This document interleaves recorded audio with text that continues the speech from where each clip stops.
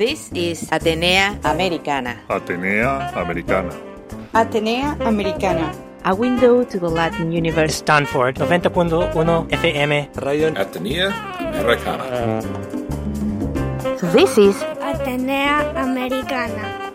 Bilingual house of culture, on the air and online. Radio Atenea Americana.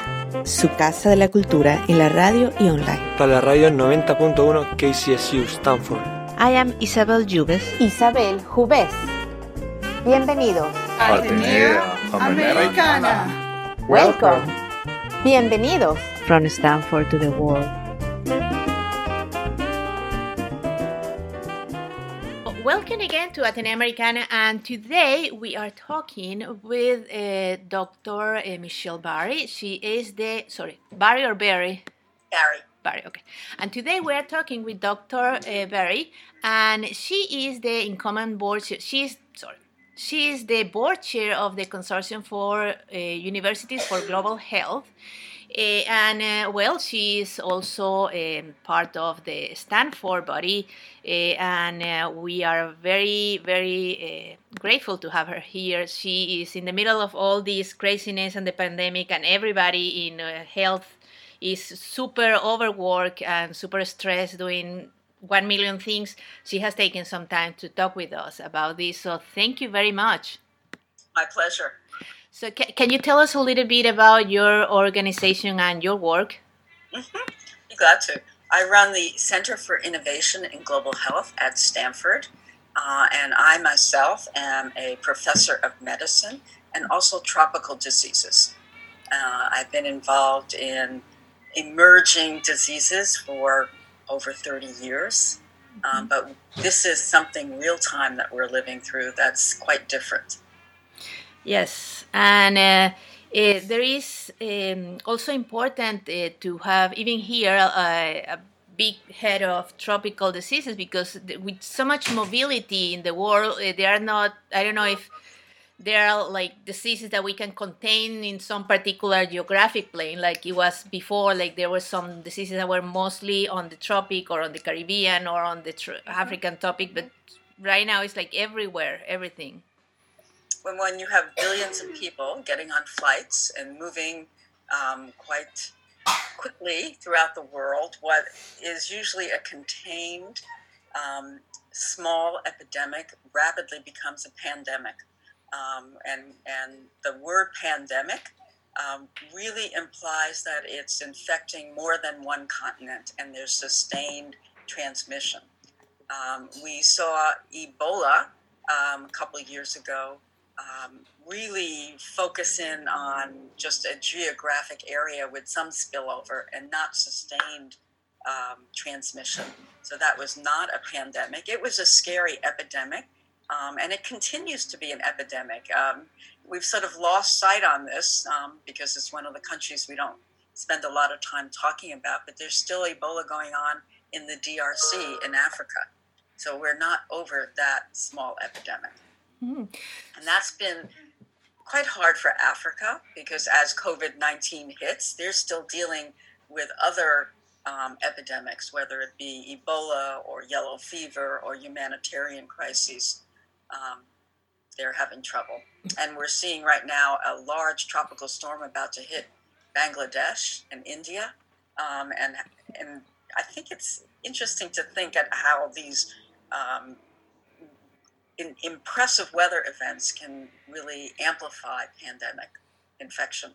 Yeah, I bet the heat and the humidity won't help. Well, it's unclear what heat and humidity does. Mm-hmm. That has not been at all settled out because the virus itself has spread in hot and humid places like Australia in the summer and Singapore.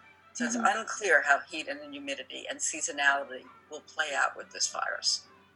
But what is clear is when you have an extreme weather event, it's hard to shelter people together.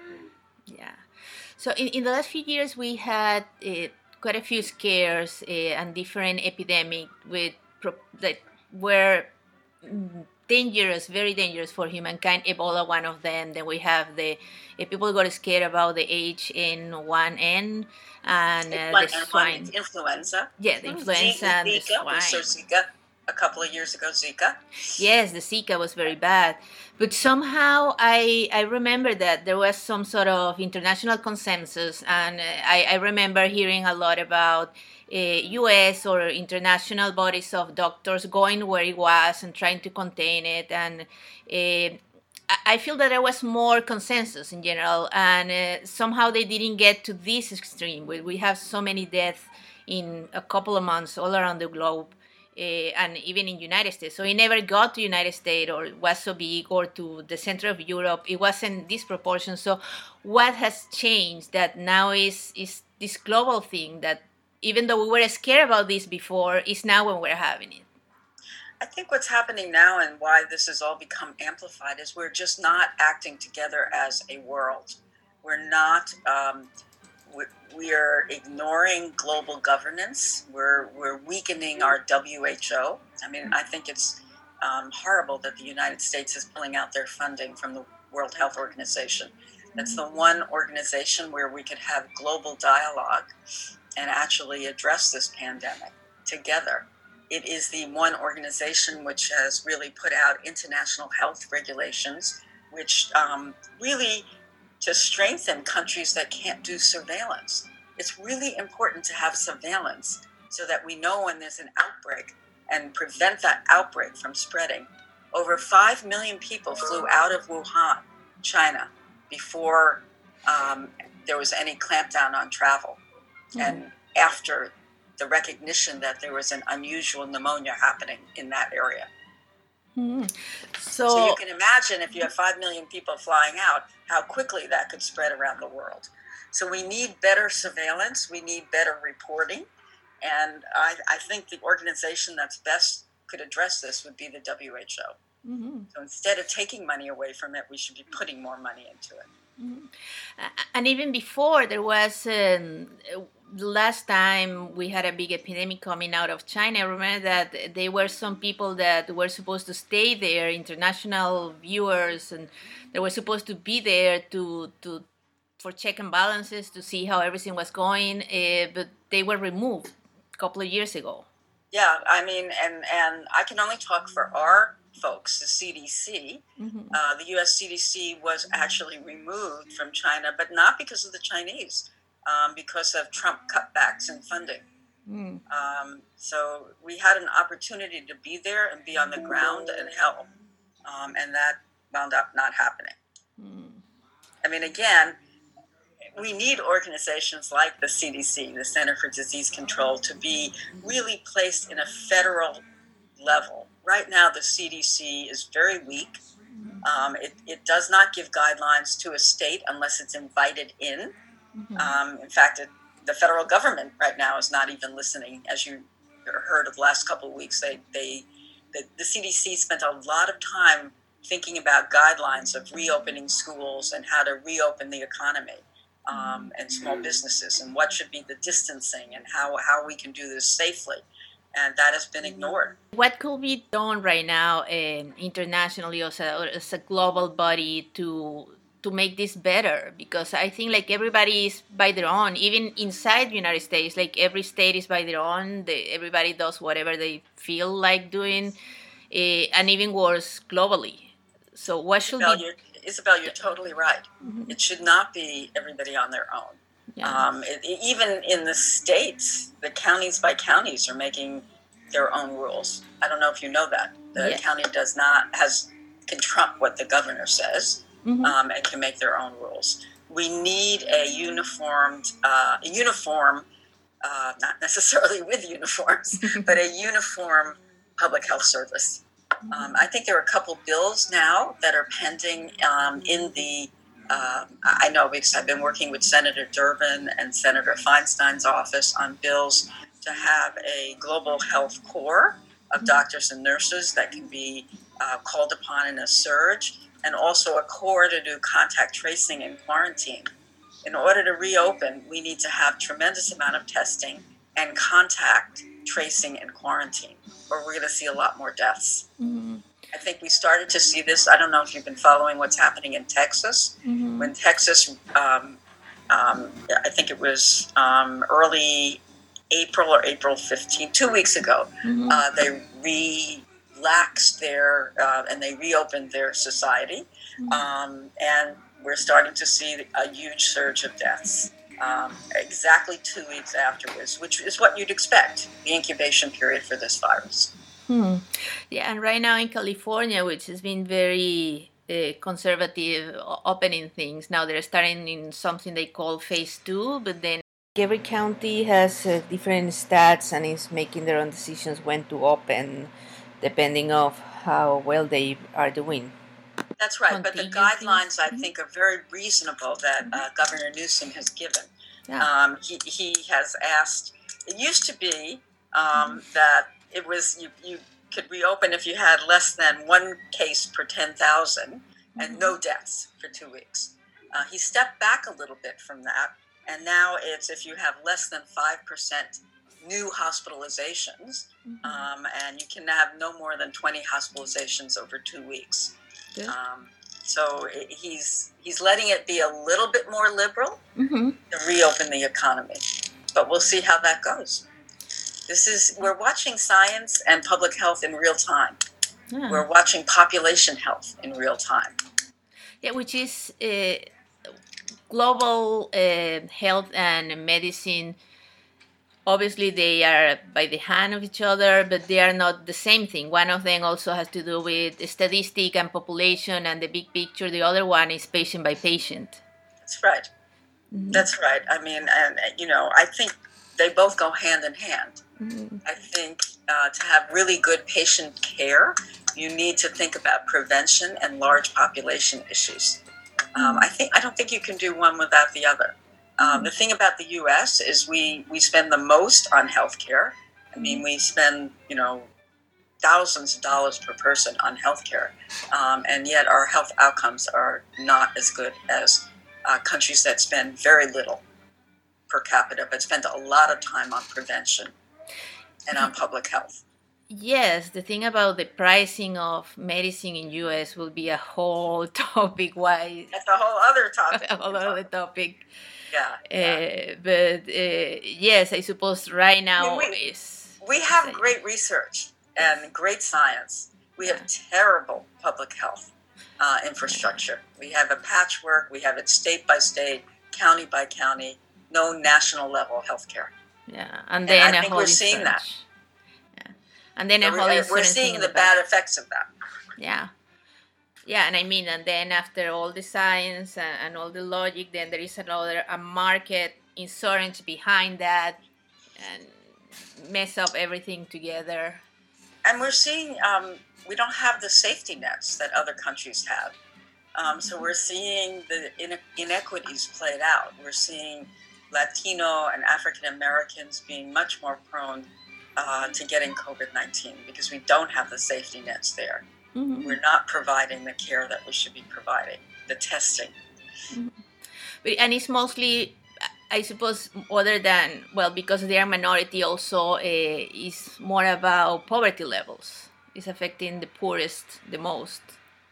It's poverty level, but it's food access to good, healthy food. So they wind up having a higher level of diabetes and hypertension, which are two risk factors for COVID-19 deaths. And when you have a population that have those risk factors, you're going to have more deaths in that population.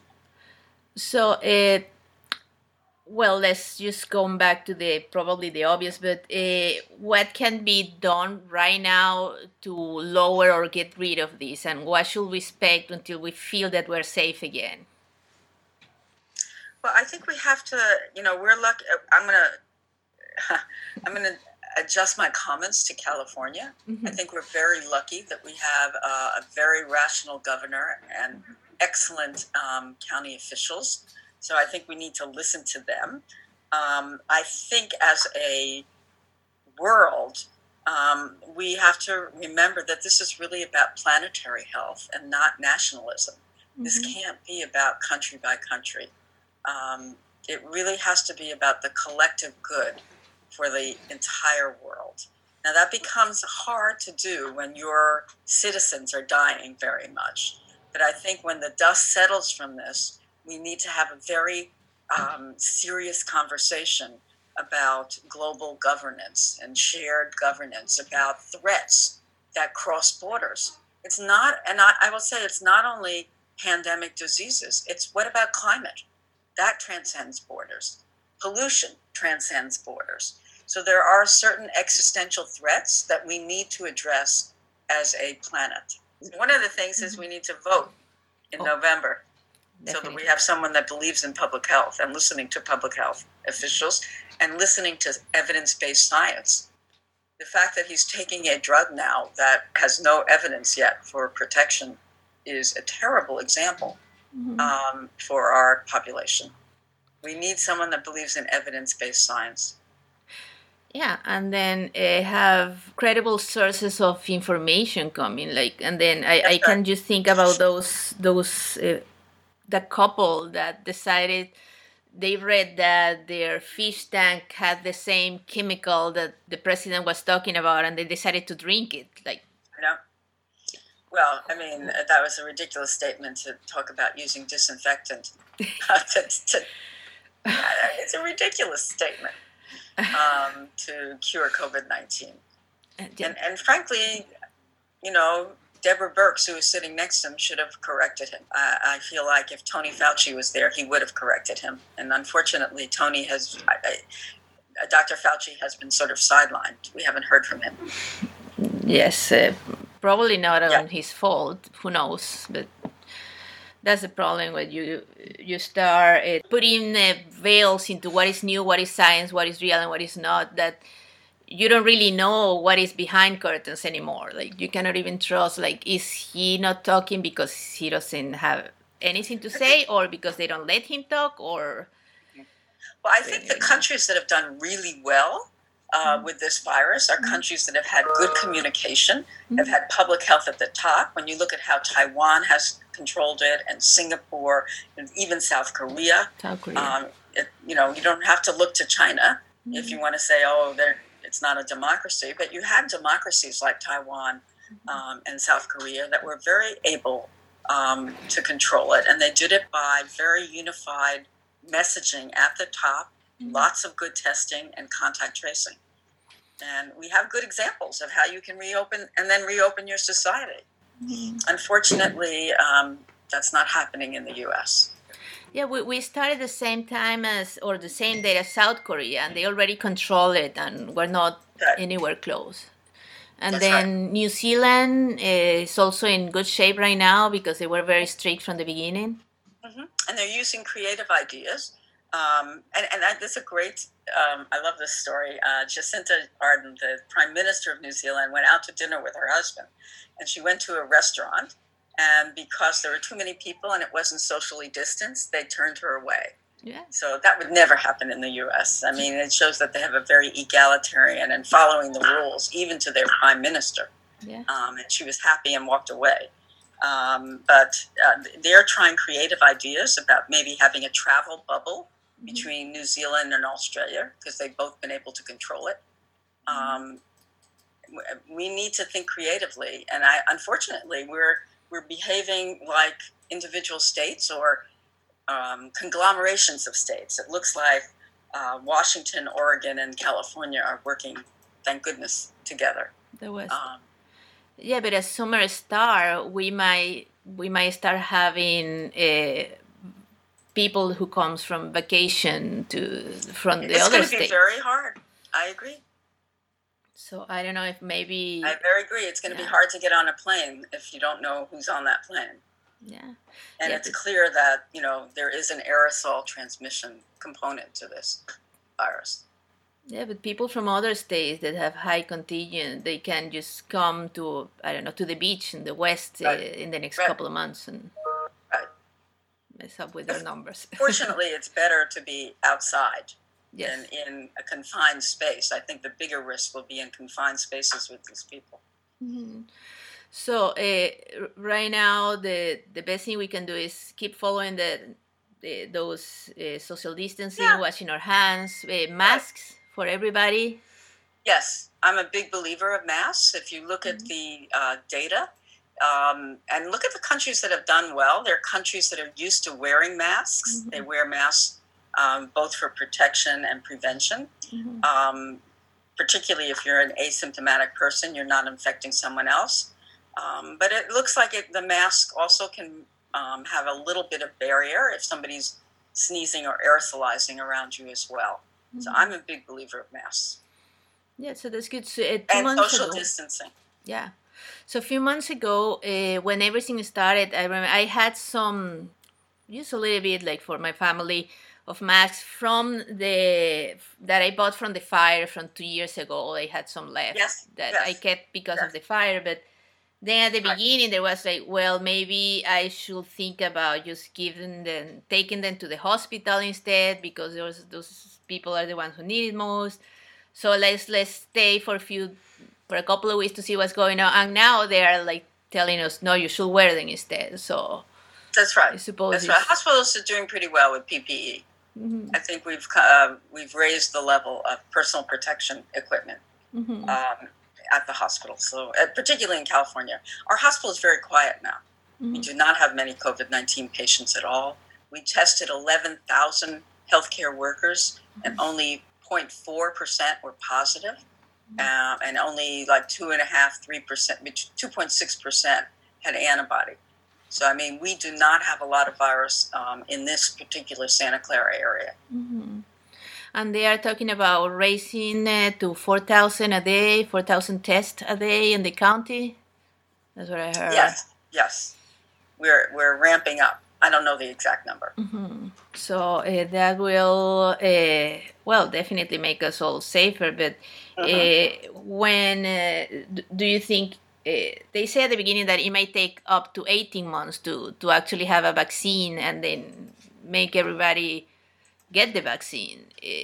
As those numbers one change? Good thing that came out of one of the vaccines, Moderna. I think that's the name of the company. They've done phase 1 trial, and all 8 people did develop antibody. And they developed antibody to the low dose, the medium dose, and the high dose. So it looks like they won't even need the high dose. But it looks as if they will probably need a booster, 1 dose and then another dose in 4 to 6 weeks. But this is not going to come out for another, even though phase 1 looks very good, that first 8 people, it's still going to be many, many months before we see it out as a product. Oh, okay. You have to go through a larger testing of people. You have to see if there's side effects. So it's going to take a while. Okay. Well, sorry to be depressing. I know.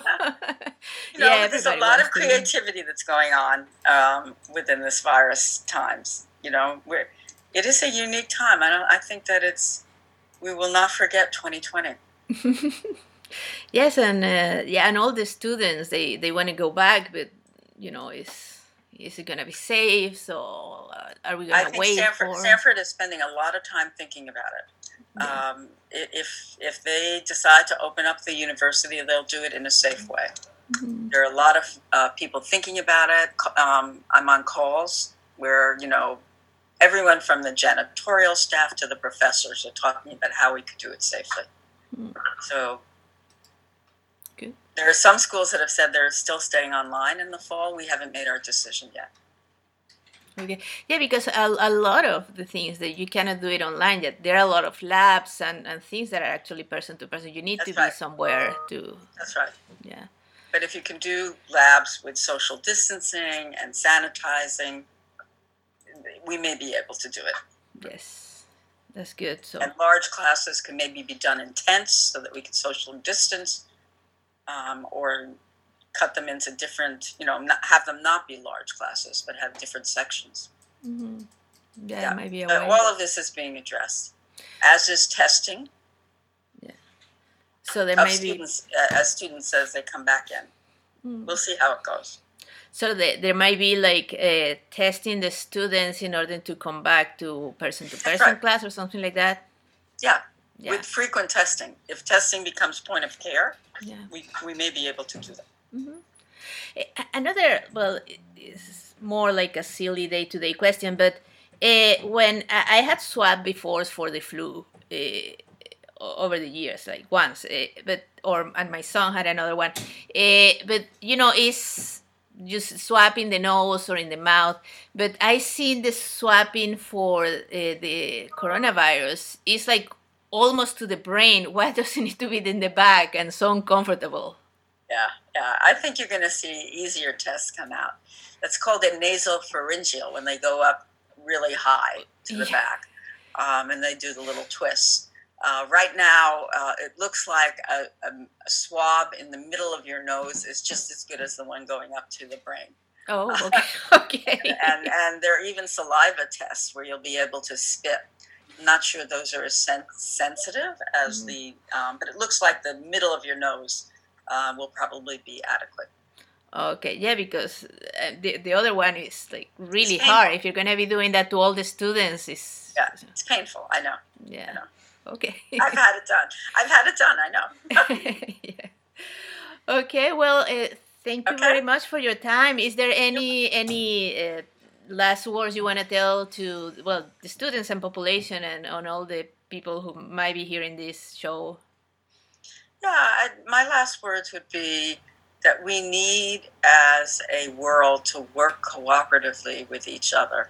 We need to help each other, do surveillance. We need to pay attention to our animal health, because all of these diseases that have become pandemic are spillover from animals, whether it be HIV, whether it be flu, whether it be something like Ebola or now COVID-19. We need to, it's just a travesty that research on coronavirus bats has been stopped. We need to actually put money into good research of surveillance as a global initiative, not country by country or state by state. Yeah, like the things for they call it the wet markets, where they have live animals living in top of each other. Or even here, I will say, before we heard a lot of problems with places where they produce meat that are really, really overcrowded, and that might, may bring diseases to the people, and particular because the people who consume. Right, there may be a live animal spilling virus there, or vice versa. There could be a human spilling virus to the animal. But we need to do surveillance. We have to understand why it starts in those wet markets. We need to study that. Yes. Well, thank you. Thank you very much for your time. Oh, no problem. Thank you. You too. Take care. Bye. Bye-bye. Bye. Y esto es Atenea Americana. Y yo soy tu anfitriona, Isabel Jubés. Puedes encontrar este y todos mis shows en stanfordhispanicbroadcasting.org. Este es un show bilingüe cultural que te trae una ventana al universo latino e hispano. Cada semana por 2 horas, una en inglés y otra en español, desde Stanford hacia el mundo. Recuérdate que también puedes ser parte de esto dejándome tus comentarios, compartiendo tus pensamientos y algo más en stanfordhispanicbroadcasting.org. Te espero ver ahí.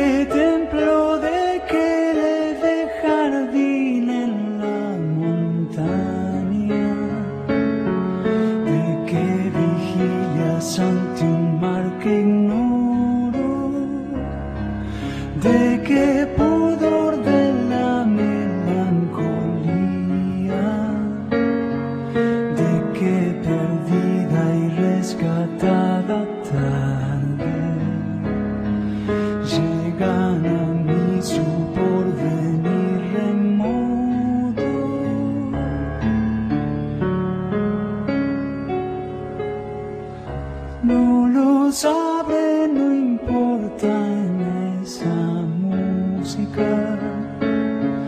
Yo soy, yo quiero ser, yo me desangro.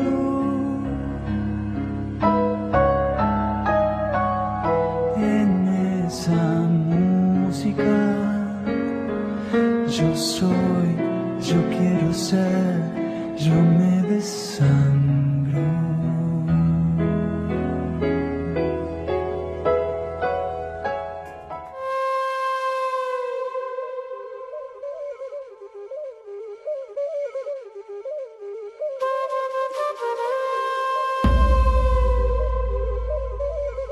Today, we will talk about new and old methods of education.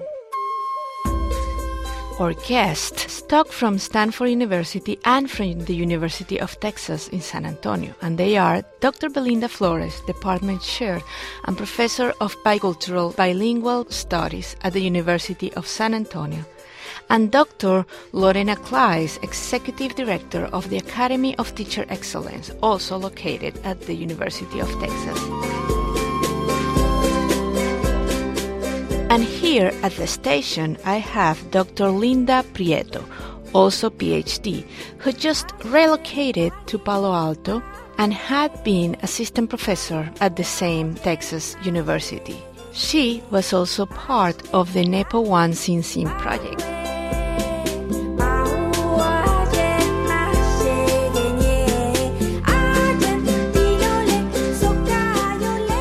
The specific topic of our discussion today is the learning of ancient methods of understanding mathematics that was developed by pre-Columbian tribes for millennia and today can be reused to advance and facilitate the comprehension of simple and complex concepts through a graphic and logic way.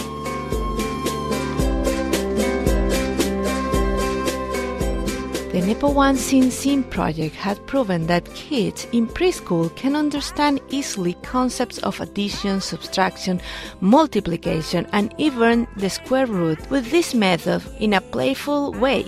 At the same time, college students from computer science had found their methods helpful in facilitate binary numbers concept and applications. Stay with us to learn a little bit more about this.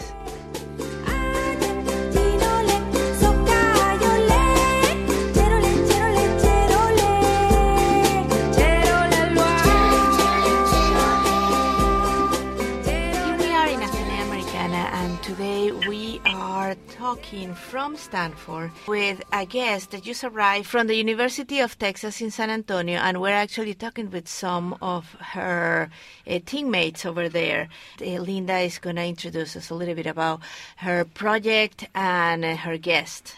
Okay, so the project belongs to the University of Texas at San Antonio, and so with us on the phone from San Antonio are both Dr. Belinda Flores, who's the chair of the Department of Bicultural Bilingual Studies in the College of Education and Human Development there, as well as our colleague, Dr. Lorena Kleiss, and she's the executive director of the Academy for Teacher Excellence there at UT San Antonio as well. And so this is where the Nepo One Sin Sin after school clubs live. And so I just had the fortune of being on the original planning and design team with them there in San Antonio, but have since made the move here to Stanford and to the Bay Area and hoping to start clubs here as well.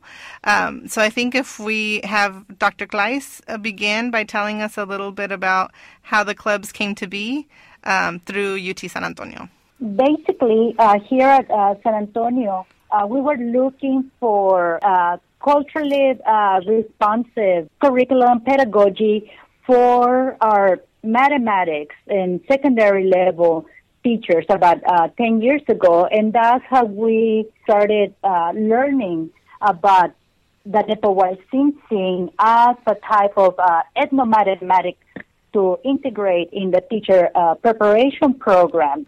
And over the years, the project has expanded, and in addition to using the Nepo One Sin Sin project as a component for the teacher preparation program, we started taking it to the local school districts to implement it as an informal learning opportunity for children in the community, and also to give opportunities to our undergraduate teacher candidates to work with children in high-need schools.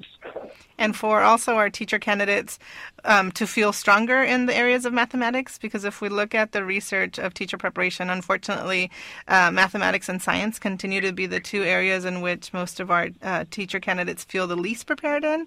So it was really purposeful in wanting these future elementary school teachers to feel better about themselves in the areas of mathematics by serving as mentors to the children, participating in these after-school clubs. And so then those teacher candidates were coming enrolled in my course and then serving as volunteers. You are from the education department. You are from the education department at the university. That's your background. It's not in the math department. So you are actually trying to make a method for people easier to learn. Yes, the Academy for Teacher Excellence is housed in the College of Education and Human Development here at the university, and we work here through our college. We prepare teacher candidates for all levels, and as Linda mentioned, this project is twofold. It has been the after-school club as an informal learning has been designed to improve the students' capacity to learn mathematics. And that's not only the children in the schools, but also for our teacher candidates, the ones that are not majoring in mathematics. I'm just going to say that we work very closely with the Department of Mathematics and the College of Science and College of Engineering here at UTSA. You are applying this method to all levels of education. You are putting it to new learners in kindergarten or preschool. You are also applying it to a curriculum for secondary education, and you're also applying it for some college students. Yes. Explain a little bit to our audience, as I understand it from outside. It's a graphic way to see math and see numbers. It's a decimal system. Can also be worked is in the 20th, not just in the tens system. And it also is an ancient method that understood the zero in a very early age, way before Rome Empire was actually using the zero system. So it's completely adaptable to our math today, and it can be applied in any way in our learning. Yes, the Nepomuceno thing is an instrument, an ancient tool developed and used by pre-Columbian Mesoamerican people, by the Mayans, the Nahua, the Aztec societies, and it was used for calculation and accounting, and that's what we're doing here. We're trying to bring this ancient knowledge and what we call here the sacred knowledge for the students, the young elementary level, the middle level, secondary level, and at the university, to understand how mathematics was used as part of these Mesoamerican people's daily lives. And yes, it's an instrument that can be very easily used. The students have opportunities to learn using the base 10 system, because that's what is used here in the United States.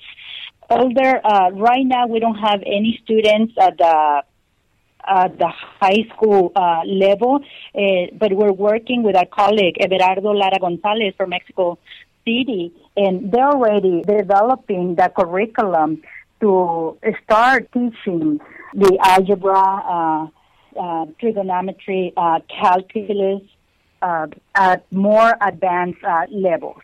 Did people in the ancient times, everybody used to learn this, or it was used for the most rich people, or the merchants, or the priests, the high-level people in the society, or this was a common method for everybody? Well, it was a common method for everybody because they use it in their daily lives.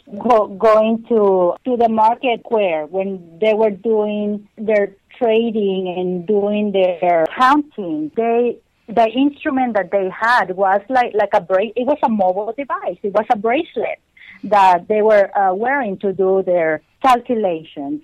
But like any society, your more rich, affluent individuals were the first ones utilize this instrument. What we have learned from Everardo is being used for the calculations of daily, from very basic operations to more sophisticated calculations. There were only like the royal or the people who held higher status were the ones that were educated in the mathematics, and also they were the ones either creating these instruments or creating these different ways of using it, because they use the scientific method and the power of observation to create these different instruments. Everything's based on the observation of the cosmos. And so it was a more learned society that created these instruments and utilized them. Yes, the common everyday people use them, but not necessarily were they either educated or creating these instruments. And also the design of the instruments would have been different. As Lorena was saying, folks at the market might have the everyday mobile device of the bracelet, where, the accountants for those in power would have an instrument where the counters were made out of precious stones. And the instrument that we have today is a very affordable, very easy to reproduce instrument that's mostly plastic with some metal beams to hold it in place, about 13 inches long. If held horizontally, and about maybe 4 inches tall. That would sit nicely on a desk or on a table.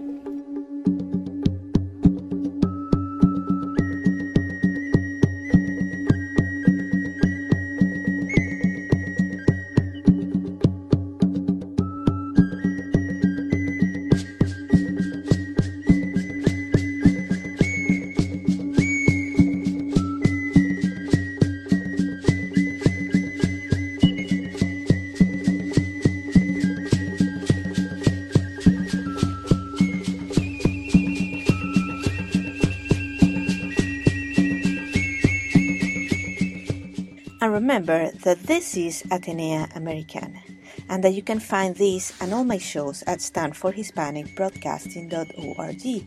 And the topic today is the Nepomucen project, and for that we're talking with Dr. Belinda Flores, Dr. Lorena Claes, and Dr. Linda Prieto from the University of Texas at San Antonio. Stay with us to learn a little bit more about this ancient method of understanding mathematics.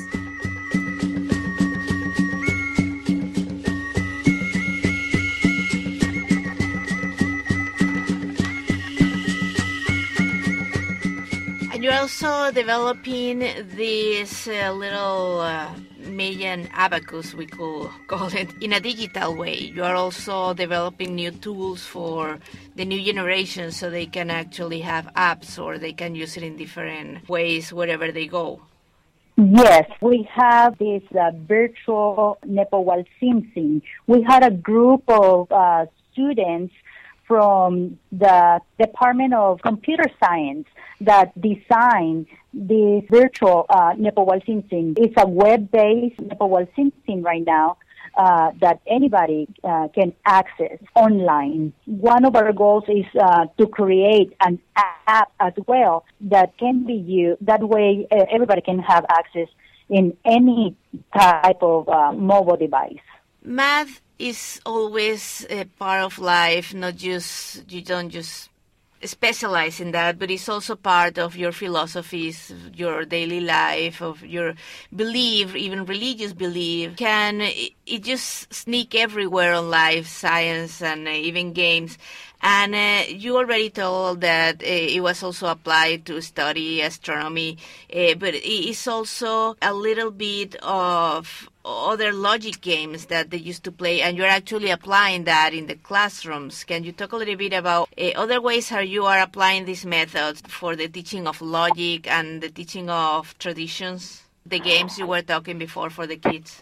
Yeah, Lorena, if you can give a little overview of the after-school clubs, maybe the listeners will have a better idea of what happens during that hour or 2 hours after school and the different materials the students are exposed to. The Nepohualsinzin Project, as an informal learning club, provides opportunities for children from the elementary schools to meet once a week for about an hour to 2 hours. And during that time, they have about 20 minutes that they dedicate on working, manipulating, using the Nepohualsinzin to learn just basic calculations, and these range from successive addition to subtraction, multiplication, division, and doing square roots, where they have both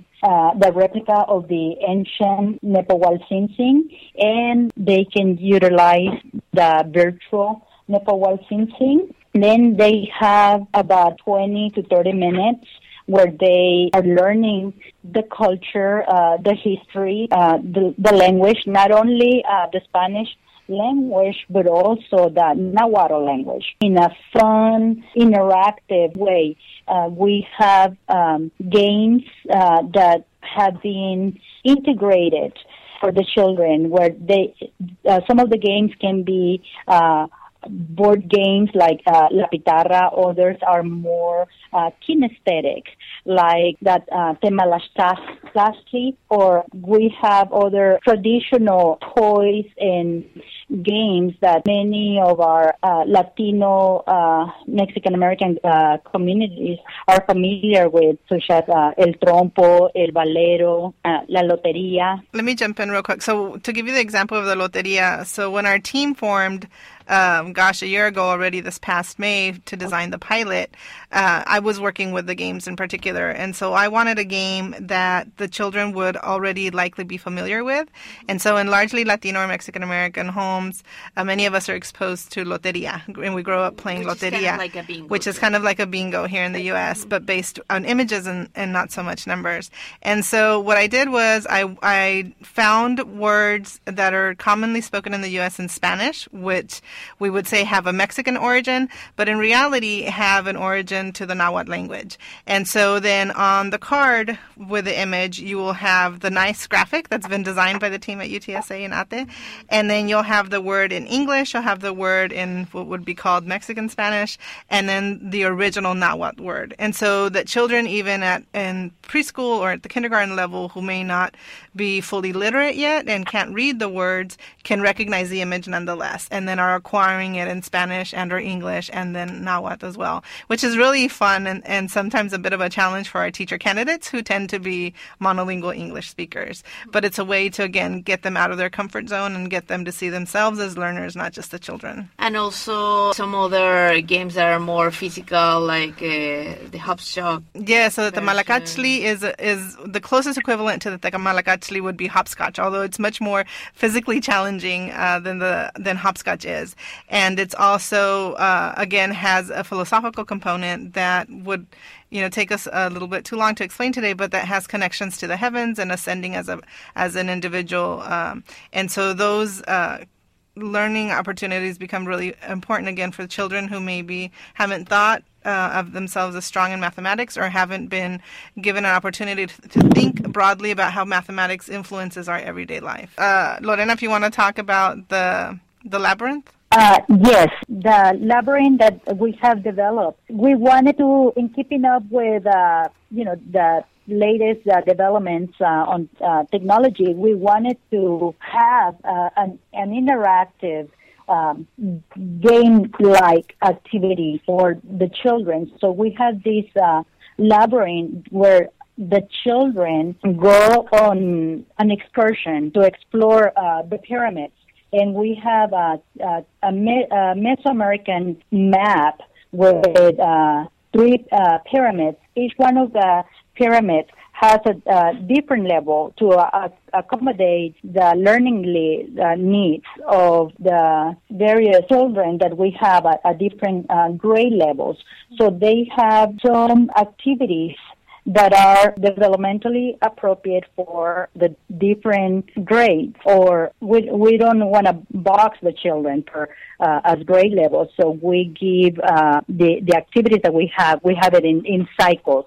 So cycle 1, they go to the first pyramid, and they're going to find the different snake that wraps around the steps of the pyramid, and the scales of the snake has the numbers of the different activities. So as the children are going up the pyramid, they can select one of those numbers, and they're going to have some problems for them to solve. And now these math problems have been designed and aligned to the state standards.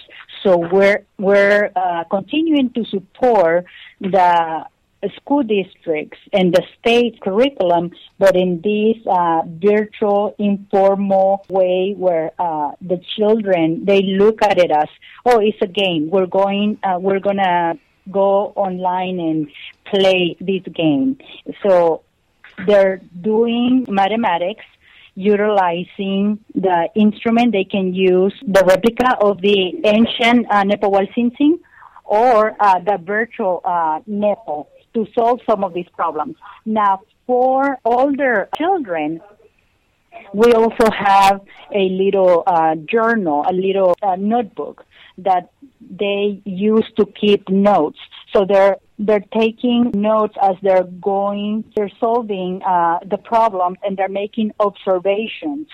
Because as they're moving from one level to the next, they're collecting all these field notes, these observational notes that are going to help them to solve other math problems that they're going to encounter later on their journey. So they go through these different levels until they finish, and they have some additional game and fun activities in between their journeys from one level to the next. So, and all of this is part of the scientific method as well. This Nepo-Walsinsin Ethnomathematics project is very interdisciplinary. It's an integrative approach where we see that the children are developing that mathematical and scientific skills in a fun, informal way. This is Atenea Americana, and I am your host, Isabel Jubes. You may find this and all my shows at StanfordHispanicBroadcasting.org. This is a bilingual cultural show, bringing you a window to the Latin and Hispanic universe. Every week for 2 hours, one in English and one in Spanish, from Stanford to the world. You can also be part of this, leaving me your comments, sharing your thoughts, and even more at StanfordHispanicBroadcasting.org. I invite you to be part of this. And the topic today is the Nepo-Walsinsin project. And for that, we're talking with Dr. Belinda Flores, Dr. Lorena Clays, and Dr. Linda Prieto from the University of Texas at San Antonio. What are the plans to expand your project? I know that you're already in Mexico, you are already in San Antonio, and you are starting to try here around Stanford in the Bay Area. There are still small groups. Are you planning to try to study these small groups in depth, or you are trying to expand? You are trying to take it to the new kids, new areas? What are the plans now? Our plans are to share all this sacred knowledge with everyone. But here specifically in San Antonio, we went from five clubs last year to 11 clubs this coming academic year. Now in California, we have a colleague from San Diego, UC San Diego, Olga Vasquez. She has La Clase Mágica, which is another informal learning club, and she has had that club for the past 25, 26 years. So now she's been learning about the Nepohualcin, the methodology, the philosophy, and they're looking at integrating the Nepo projects in La Clase Mágica over there in California. There's a couple of people that have expressed interest from Chicago, and recently we had Global Lead Conference here in San Antonio. We had ministers of education from Costa Rica, Honduras, Guatemala, and they all express an interest. So we'll be working with our colleague Everardo Lara Gonzalez to continue to promote the Nepohualcin project. Well, all luck in the war.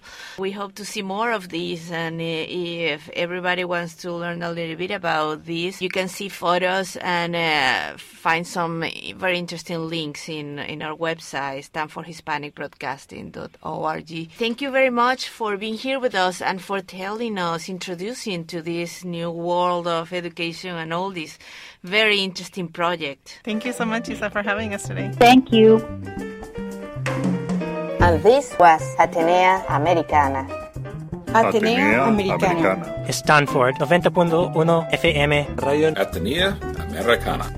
A window to the Latin universe. This is Radio Atenea Americana. Bilingual House of Culture, on the air and online. Su casa de la cultura en la radio y online. Para la radio 90.1 KCSU Stanford. I am Isabel Jubes. Isabel Jubes. Vuelve pronto. Atenea Americana. From Stanford to the world. Remember to come back soon. Ciao. See you later.